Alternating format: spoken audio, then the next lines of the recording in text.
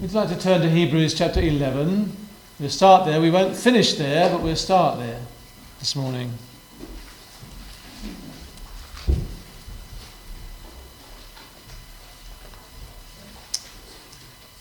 Father, it is such a joy to sing praise to you and to express our love to you who first loved us. If that hadn't been the case, Lord, then we would not be able to come before you with praise and thanksgiving on our lips and in our hearts, because we would not know what it was like to be saved. But because of your great love for us, you who are rich in mercy made us alive in Christ, and all this by your grace. Thank you, Lord. And thank you that you are a God who speaks and encourages and challenges and stimulates and inspires. Come, Lord, and speak to us, we ask, through your Spirit. For Jesus' sake. Amen. Thinking of the love of God, we could draw out one of the phrases from the scriptures and say, God is love, one of those statements. But aren't we glad that God doesn't just throw out phrases like that, God is love, but he showed us what God is like. He showed us what love is like. So we have images to follow. Here's another one. Have faith in God. Aren't we glad that we aren't left with just bald statements like that? Have faith in God. What on earth does that look like? Well, we've got a whole Bible full of stories that show us what that is like. So this writer to the Hebrews is confronted with people who are tempted because of the difficulty of being God's people in their present situation, are finding it hard to do that and are tempted to retreat a little, perhaps even back into Judaism in the hope that the persecution that is increasingly evident around them will disappear. But this writer here says, no, keep going on. Don't you understand that all the people in the Old Testament looked forward to something greater?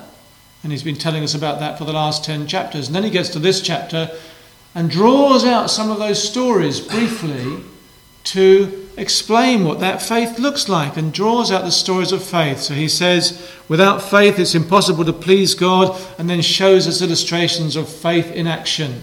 When he gets to verse 32, he's obviously running out of time or scroll or something, because he says, but what more shall I say? I don't have time to tell about Gideon, Barak, Samson, Jephthah, David, Samuel and the prophets, blah, blah, blah. So I always take that when I read it to be a kind of, I don't have time to write about it, but you have time to read it, so go back and read it. I've given you all these illustrations. You go back and read those stories. Inspire them. Go back and turn to your scriptures, and you'll see the point I'm making. And then he lists in summary fashion what these folk got up to. So we're going to look at the first one, all right, Gideon. Because he says, I haven't got time to tell you about him, but you can go and look at him. So turn to Judges chapter 6. And if we did one of those word association things, I say a word and you say a word back, the first word that comes into your head. I say Gideon and you say? Fleece. Is that right? He's known for his fleeces, isn't he? Often that's the first thing that people come to. But he's been used by this writer to the Hebrews. I wish I knew who it was, because it's much easier to say Paul or Ananias or someone than say the writer to the Hebrews. The writer to the Hebrews. Oh, a bit long-winded, isn't it? Anyway, I wish I knew who it was and it'd be easier to say it. But he says, or she says, go back and read the story of Gideon and you will discover what faith looks like. Now, if you look initially at the story of the fleece, that initially doesn't look very much like a faithful story, does it? It sounds as if this bloke is riven with doubt, paralysed by fear, and can't get his act together. And given half a chance, he's forever asking God for signs. It doesn't sound like a very good example of faith, does he? But that's exactly what the writer to the Hebrews says he is. I don't have time to tell you about him, but you go back and read him. His story, you can lay it alongside all these other people, even David, and you'll find faith. So what do we discover in the story of Gideon? How does Gideon demonstrate to us the nature of faith? It's not that his story is in the Bible merely as a visual aid, so that he didn't really live, it's just a made-up story. No, it's a real story. And it's not as if God's manipulated his story so that, in fact, 2,000, 3,000, 4,000 years later, people like us will be able to say, oh, that's what faith looks like.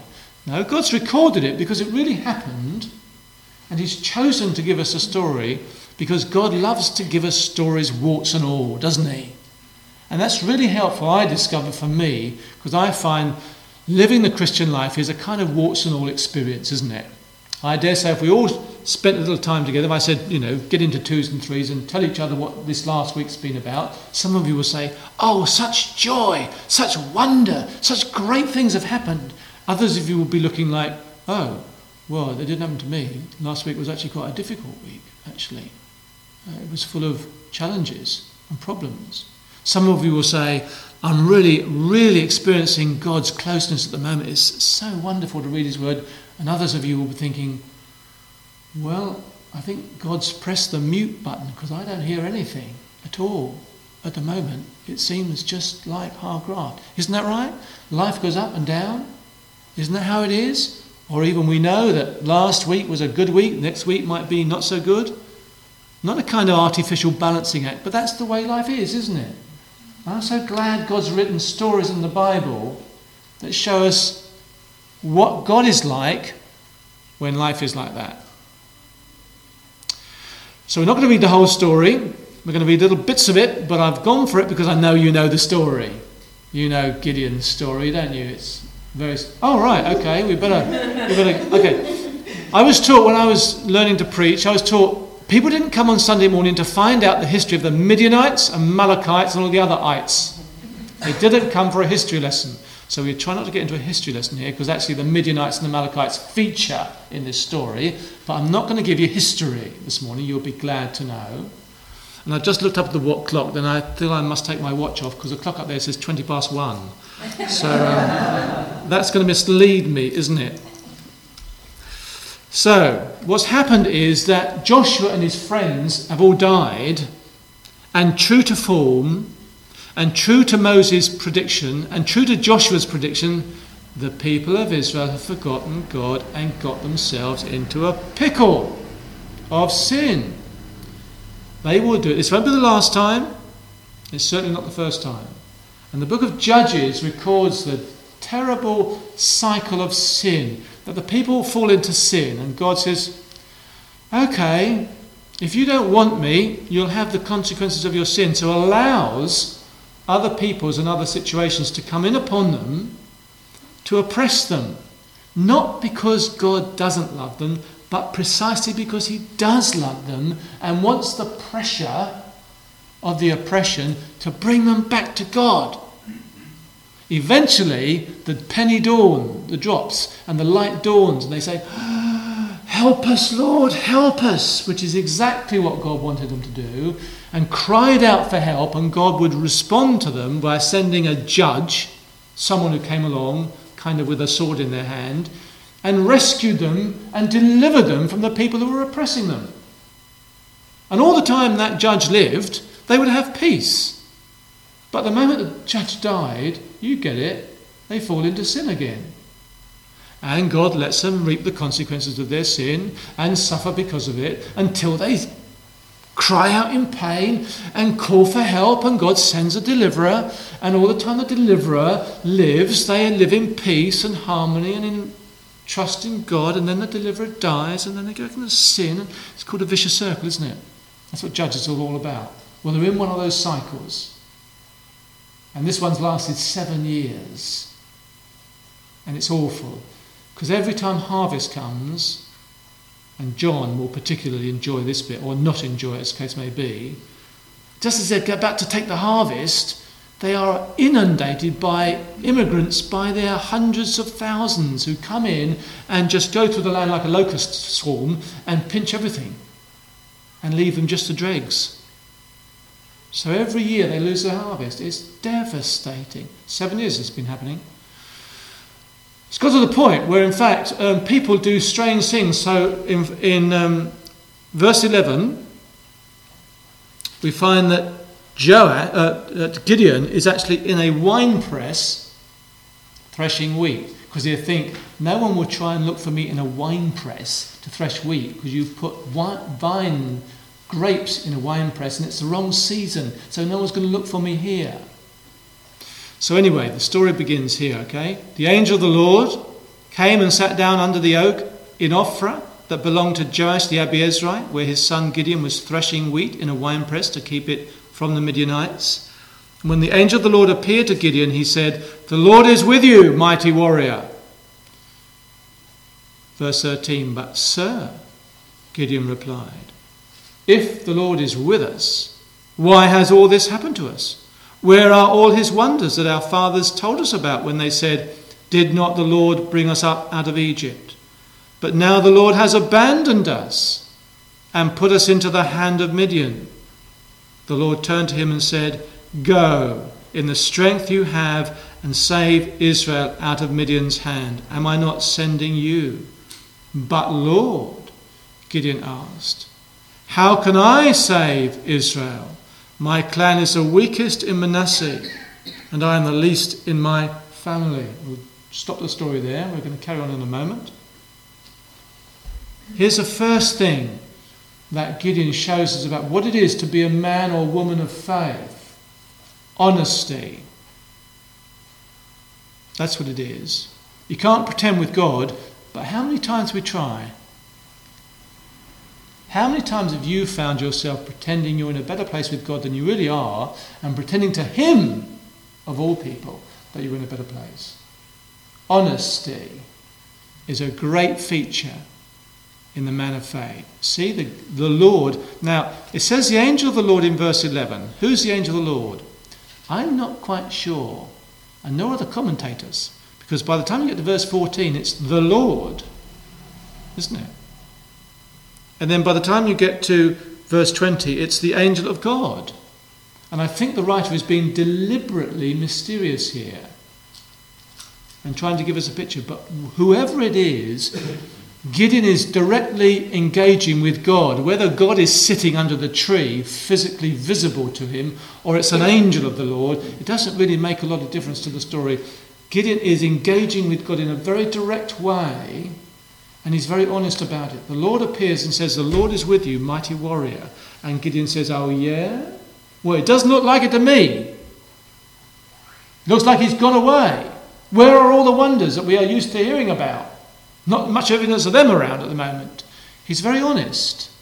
If you read the Psalms, you find they are breathtakingly honest with God, are they not?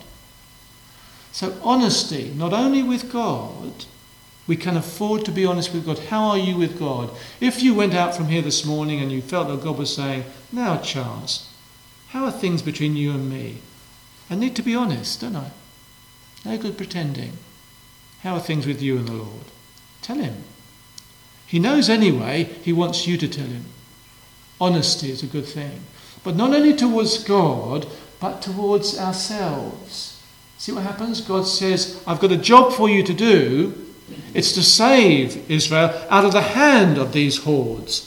And Gideon, in true biblical fashion, says, "Who, me?" Looking round to see if God could possibly be addressing anybody else. "You must be joking. I come from my clan is the weakest in Manasseh. Manasseh is not the smallest tribe, but his is the weakest clan, and I am the least in my family. If you've got to choose an inadequate person, Lord, you've got the right one here." So he's not only honest about God, as it were, how he feels about God, but he's also honest about himself. He doesn't have any false evaluation of who he is. The man of faith and the woman of faith knows who they are and has a fair, sober assessment of themselves. He doesn't offer to God himself and say, "Well, I'm glad you asked me, Lord, because I've been longing to do this. I'm just your man." I've been doing bodybuilding exercises for the last 20 years and now I'm just the man for the job. Thank you, Lord, for giving it to me. It doesn't say that. In fact, you rarely find that in Scripture. The men and women of faith usually say, Lord, I'm a bit perplexed that you're choosing me to do this job. So the man and woman of faith has an honest assessment of who they are and the situation. They're honest people. People of integrity. Not the kind of honesty where people say, Charles, I've got a few things to say to you, and you know it's coming, don't you? The brick in the face, kind of, boom. I tell you this in love, brother, but you know what they're going to say, don't you? Not that kind of honesty about other people, but honesty about my relationship with God and where it is and where it isn't, and honesty about my relationship with myself. Who am I? Who am I? I will be no one but God. Oh, I've got gifts and abilities, but God gave me those in the first place. Without him giving them, I wouldn't have them. Oh, I've got experience, but that's experience with God. So I've got something to offer, but nothing that God didn't give me first. Honesty, straightforwardness. Faith is not pretending. We don't pretend when we're faith. Oh, I've got lots of faith. We tell it as it is. That's the first thing. Let's move on then, shall we? So God's answer in verse 16 is, well, I will be with you, and you will strike down all the Midianites together. So the key is, of course, if you know God, the key is God will be with you. Let's move on. Gideon replied, if now I have found favour in your eyes, give me a sign that it is really you talking to me. Please do not go away until I come back and bring my offering and set it before you. And the Lord said, I will wait until you return. Gideon went in, prepared a young goat, and from an ephah of flour he made bread without yeast. Putting the meat in a basket and its broth in a pot, he brought them out and offered them to him under the oak. The angel of God said to him, take the meat and the unleavened bread, place them on this rock and pour out the broth. And Gideon did so. With the tip of the staff that was in his hand, the angel of the Lord touched the meat and the unleavened bread. Fire flared from the rock, consuming the meat and the bread, and the angel of the Lord disappeared. When Gideon realized that it was the angel of the Lord, he exclaimed, ah, sovereign Lord, I have seen the angel of the Lord face to face. But the Lord said to him, peace, do not be afraid, you're not going to die. So Gideon built an altar to the Lord there and called it, the Lord is peace. To this day it stands in Ophrah of the Abiezrites. Here's the second point that we could draw out from Gideon's story about what the man or woman of faith looks like. Not only a person of breathtaking honesty, plain and straightforwardness about their relationship with God and who they think they are. Here's the second thought. The man and woman of faith directs their faith exclusively towards God. You see what Gideon is asking for here? Verse 17, if now I have found favour in your eyes, give me a sign that it's really you talking to me. I want to know it's really you. We've come to use words in almost an unbiblical way. We talk about times of praise and worship. The Bible never talks about that. It always talks about worshipping God. Praise and worship towards God. Always has God involved in the sentence. But we've come to talk about praise and worship as if they stand alone. You could have a time of praise and worship even if God wasn't near, kind of thing. And faith is another one of those words. Where we always say, how much faith have you got? I've got more faith. And, we almost talk about faith in faith, don't we? But faith is always in God. Jesus says, have faith in God. The man or woman of faith directs that faith exclusively towards God. Not in God's answers, but in God himself.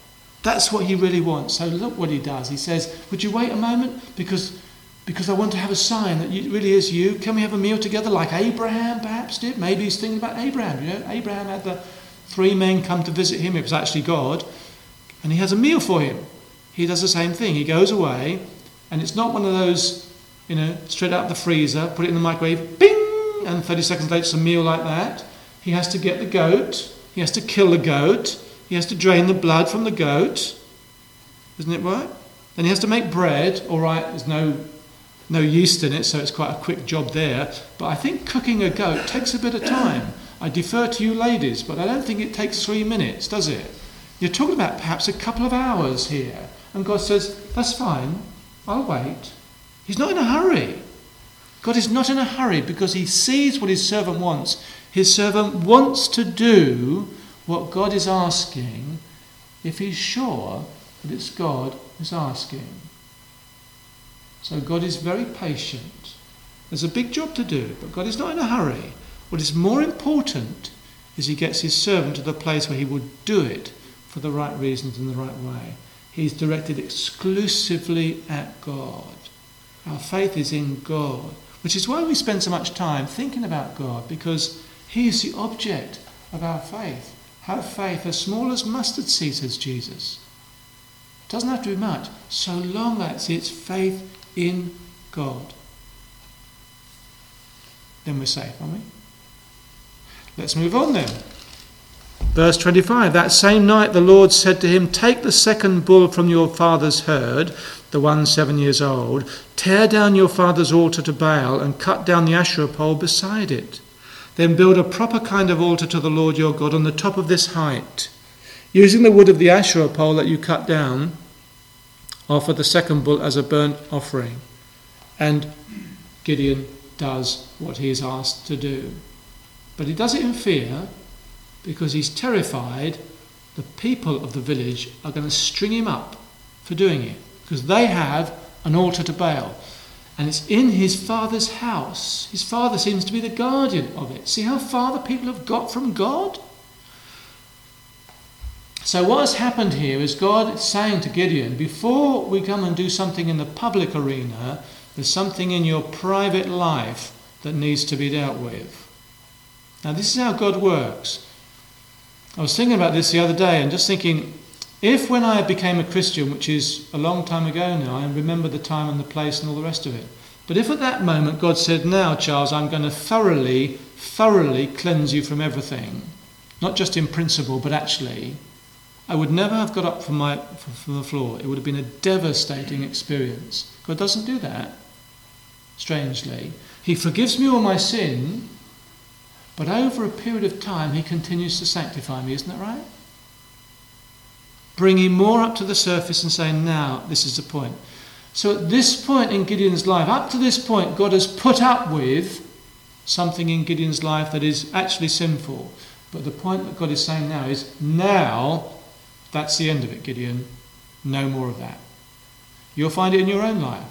So the man and woman of faith discovers that God says from time to time, as they move through life, I've put up with this in your life so far, but no longer. Now it has to be dealt with. This is the moment. So faith involves obedience in the personal life as well as in the public. Oh, we all want to be people of faith who can stand before others and say, I have great faith, like, George Muller or someone like that. But that starts by exercising that faith and obedience in the private place. So what God is saying here, Gideon, there's something rotten in your family. You've got to deal with it now. This is the moment. Otherwise it will come back to bite you, and I'll not have it before you move on. So there are those times in our lives, my friends, when God will bring us up short. And that thing that up to now he has not confronted us on, he says, enough. It's got to be dealt with before we move on. Do you remember the people going through the wilderness wandering time? All those 40 years, they didn't circumcise any of the babies. Why not? They were told to, but they didn't. But the moment they went into the promised land, before they did anything else, God told Joshua, now circumcise. Enough. I put up with it during the wilderness wanderings, but now deal with it now before you move on. We find this principle occurring again and again. And it's true to life, isn't it? True to life. When God took me on, he knew how rotten my life is. So none of it surprises him. It surprises me, but it doesn't surprise him. But he doesn't deal with it all in one. Just on an ongoing basis. So when you get to that point, when God says, now is the moment, take hold of it, go with it. So being the woman or man of faith involves obedience to God in the personal small things of life, as it were, as well as in the big public issues of life. And he does that. And something happens. The people of the town come up and say in the morning, the altar's gone, Asherah's gone, who did this? And they check out and find that Gideon and his bunch did it. So they say, bring him out, we're going to kill him. But his father says, interestingly, you don't have to speak up on behalf of Baal. If he's a real God, then he'll look after himself. What a nonsense to think about him having to be defended by you. And Gideon, acting in faith on his own, has actually begun a process of change in his own family and in the village as a whole. Because actually in a few sentences, when Gideon blows a trumpet and calls them, they will all come to support him, those who are about to kill him. So being obedient in small things actually changes something in his own family, and the process of change begins because of the obedience of one man. Never underestimate what God can bring about because of what seems to be a small, insignificant act of obedience that you make in the private place to God. It can bring about profound change. And then we get to verse 36. By this time, Gideon knows what God wants him to do. He's confident that it's God who's asking him to do it. Well, I think he is anyway. The Spirit of the Lord has come down upon him. Verse 34. The Spirit of the Lord came upon Gideon and he blew a trumpet, summoning the Abiezrites to follow him. That's his bunch. He sent messengers throughout Manasseh, that's his tribe, calling them to arms, and also into Asher, Zebulun and Naphtali, so that they too went up to meet them. And there they all are, 32,000 men, and Gideon all ready to attack the Amalekites and the Midianites, and I always want to say termites, because it's too inviting not to, isn't it? And they're all gathered there together, and Gideon says, just a moment, guys, would you mind just hanging on a second? Because I just want to talk something through with God. This man is still fearful. And when you read the commentaries, you find that some of them, not all of them, but some of them say, yeah, well, he really lacked faith. How could he possibly be used as an example of faith? Because here he is again asking God for signs. But I think it's very true to life, isn't it? That you're asked to do something and then 2 days later you're thinking, did God really say that to me? Or was I dreaming it? You're not really sure. Have you ever had that experience? That you know, really, it happened, but then you think, but I daren't move on it in case it was just wishful thinking. It would be the height of arrogance to do something if it wasn't God, and you just want that confirmation. I think this is true to life. Most of us would say with the father of the epileptic son, Lord, I believe, help my unbelief. And that's what Gideon is saying here. And what's more, God doesn't castigate him for it. Doesn't say, oh, for goodness sake, Gideon, how many more times have I got to give you signs? He doesn't say anything like that. He takes it as a reasonable thing. He understands the weakness and frailty. And Gideon is given to us as an example of faith. So faith is not the absence of fear. Faith is recognizing your fear, taking hold of your fear and taking them to God. That's what faith is. It's not the absence of fear. Courage is not the absence of fear. Courage is facing your fear and doing it anyway. And in biblical terms, faith is facing your fear and saying, I bring them to you, Lord. I have this worry and concern. It's back to your honesty again, isn't it? So he says, Lord, if I take these men into war, this is what he's thinking, I think, and it wasn't you telling me to do this, they're all going to die. I'm going to die. It'll be the height of stupidity. I've got to be sure, Lord, that you are asking me to do it. Then I'm very willing. Because the story goes that he does it. So it's not that he's trying to worm his way out of it, but he wants to do it. So he says this bit about the fleece. Please, what is it? Look, I'll place the wool fleece on the threshing floor. If there's dew on the fleece and all the ground is dry, then I will know that you will save Israel by my hand. And that's what happened. And then in verse 39, please don't be angry with me, Lord. Can we reverse it? Just in case that was a kind of, one of those things that happens from time to time. And this time make the fleece dry and the ground covered with dew. And that night God did so. So after 2 nights, so the guys are waiting there, twiddling their thumbs for another 2 nights while Gideon gets on with this. But God is willing to do it with him. He's facing his fears. So he doesn't use a fleece to discover the will of God. He knows the will of God. It is to confirm the will of God. And he doesn't use a fleece in order to be in a better position to fight the war. Lord, if you were to give me 1.6 million more soldiers, then I'll know it's you. He's not in a better position. At the end of it, he's got a wet fleece or a dry fleece, which is not a lot of help if you're a soldier. But at the end of this little exercise, he knows it's God and what he has to do. So then he goes for it, does he? Not quite. So faith is honest and faces its fears and takes them to God. That's what the fleece is all about. But we're back to this utterly again. As he moves out to make his move, God says, before you go any further, Gideon, there's too many of you. Let me remind you, the Bible describes the enemy as locusts, no more countable than the sand on the seashore. 32,000 looks a lot of people until you realise how many the others are. And in those days, warfare was basically one bloke against one bloke. If you have more one blokes, then you're going to win, basically, because you have more swords or whatever it was. You're going to kill more people and therefore you'd win. The army with the most would win. So armies would say, how many have you got? 10,000. How many have you got? 3,000. We better surrender because we're going to get wiped out here. But God says, in that context, you've got too many. You could almost hear Gideon saying, I beg your pardon, Lord, I thought for a moment you said we had too many. My goodness. Yes, I did, said the Lord. And this is the reason. Verse 2 of chapter 7. You have too many men for me to deliver Midian into their hands, in order that Israel may not boast against me that her own strength has saved her. Announce now to the people, anyone who trembles with fear may turn back and leave Mount Gilead.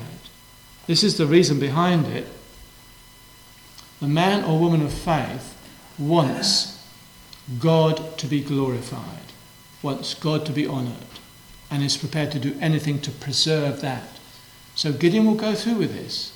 God says, I'll not have the people of Israel thinking any time in the future they did it. I know what will happen. They'll sit around the campfires and say, do you remember the great battle against the Amalekites and Midianites and what we did and how we succeeded? I know what they're like. I'll not have it, he said. So knock the numbers right down until it's impossible to make that conclusion. And Gideon goes with it because the man or woman of faith seeks the glory of God. If God were to answer my prayer, says a man or woman of faith, who would get the glory, me or God? If it's me, I'm not going to pray the prayer. But if it's God, I'll pray the prayer. You get the point? He's a great guy, isn't he, Gideon? This man, riven with fears and anxieties, but wants to do it. He's being taken through step by God. He wants to take him to this great place. So knocks it all down to 300 eventually, and there's a little bunch of folk. And there's the last little one, God gives him a little encouragement, says, if you're still worried about this battle, and I expect he was a bit worried, 300 against myriads, a bit worried, God knew his servant. He says, pop down there and listen to this guy telling his friend about a dream. So he does. Verse 13 of chapter 7, arrived just as a man was telling his friend a dream. I had a dream, he's saying. A round loaf of barley bread came tumbling into the Midianite camp. It struck the tent with such force that the tent overturned and collapsed. And his friend said, that's Gideon. I wouldn't have got that from that, would you? But they knew about dreams in those days, and he said, that's Gideon. And Gideon overhears the enemy saying, my goodness, Gideon's about to wipe us out. And when he hears that interpretation of the dream, he worshipped God. Then he returned to the camp of Israel and called out, get up, the Lord has given the Midianite camp into your hands. Here's my last point for you then. Faith gets on with it when the time is right. Faith gets on with it when the time is right. The man or woman of faith knows when eventually God has brought them to the point of saying, enough prevarication, enough confirmation, enough assurance, now's the moment, go for it. And that's when Gideon moves forward and they have a wonderful victory, and we won't read all about that. Shall I go through those again then? The man or woman of faith has an honesty about them. about who they are and about their relationship with God. They don't try to pretend with God. They're honest and open before God. The man or woman of faith directs that faith exclusively towards God. They're not putting their faith in God's answers, but putting their faith in God. God can do what he likes. They just want to know it's God they're working with. The man or woman of faith is obedient to God in the small personal matters of life as well as in the larger, greater public matters of life. Willing to do what needs to be done, even if it seems irrelevant, before they can move on to the next thing. They're willing to keep up with God and do the next thing. I wonder how many times God has allowed me to get into a pickle of situation, so I cry out to him and God says something along the lines of, now I have your attention, Charles, I've got this issue. It's not the one you're looking at, I've got this issue. I've been trying to get your attention for all this time. Now I have it, let's deal with this. The man or woman of faith says, okay, Lord, we'll deal with that. Faith is honest and faces its fears, taking them to God, handing them to God, looking to God to confirm what he is saying. The man or woman of faith utterly depends upon God and is willing to go out on a limb with God. And then faith acts promptly when the time is right. The amazing Jean-François Gravelet, we know him better as Charles Blondin, is that of the famous French tightrope walker crossing Niagara Falls.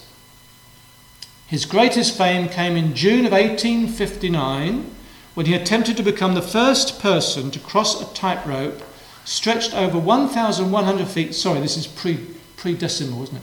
1,100 feet along across the mighty Niagara Falls. He walked across the falls several times, and the tightrope was 160 feet above the water at one end and 270 feet above the water at the other. And each time he did it with a different daring feat. He did it once in a sack, once on stilts, once on a bicycle, once in the dark, and once he even carried a stove, stopped halfway across and cooked an omelette. Extraordinary, isn't it? On this tightrope that's swinging backwards and forwards above the Niagara Falls. On one occasion, though, he asked for the participation of a volunteer. A large crowd of 100,000 people gathered, and the buzz of excitement ran along both sides of the riverbank. The crowd oohed and ahed as Blondin carefully walked across one dangerous step after another, blindfolded and pushing a barrow. Upon reaching the other side, the crowd's applause was louder than the roar of the falls. Then Blondin suddenly stopped and addressed his audience. Do you believe I could carry a person across in this wheelbarrow? Yes! You can do anything. You're the great Blondin. Okay, who's going to get in the wheelbarrow? And nobody did. Nobody did. See, faith is getting in the wheelbarrow because faith is honest about who's holding the wheelbarrow. Actually, later in August of that same year, his manager, Harry Colcord, did ride on Blondin's back across the falls. You may not have known that. So Gideon's story shows us that faith is not about swanning through life in a kind of way that doesn't connect with real life. It's actually getting to grips with real life and allowing God to get to grips with us. It's about knowing God and being inspired by God and going for it. I didn't have time, says the writer to the Hebrews, but we did. And I hope you'll go back to that story and perhaps read it in full again, maybe later today or tomorrow. And just let God speak to you about one fearful, small, insignificant man who, because he was willing to go with God, achieved a signal victory that he would always, ever afterwards, credit to God and say, God did that. We didn't do it, but we were with him in it. And that's the joy of Christian life. It's not that we do it, it's that God does it and we are part of it too. Let me pray.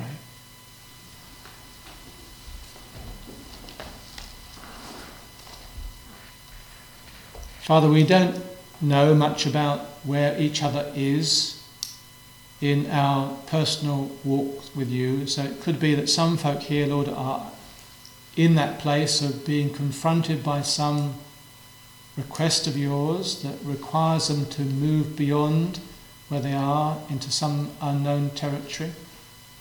But for all of us, Lord, whether we are at that point or not, we know that the nature of Christian living will bring us to that place again and again.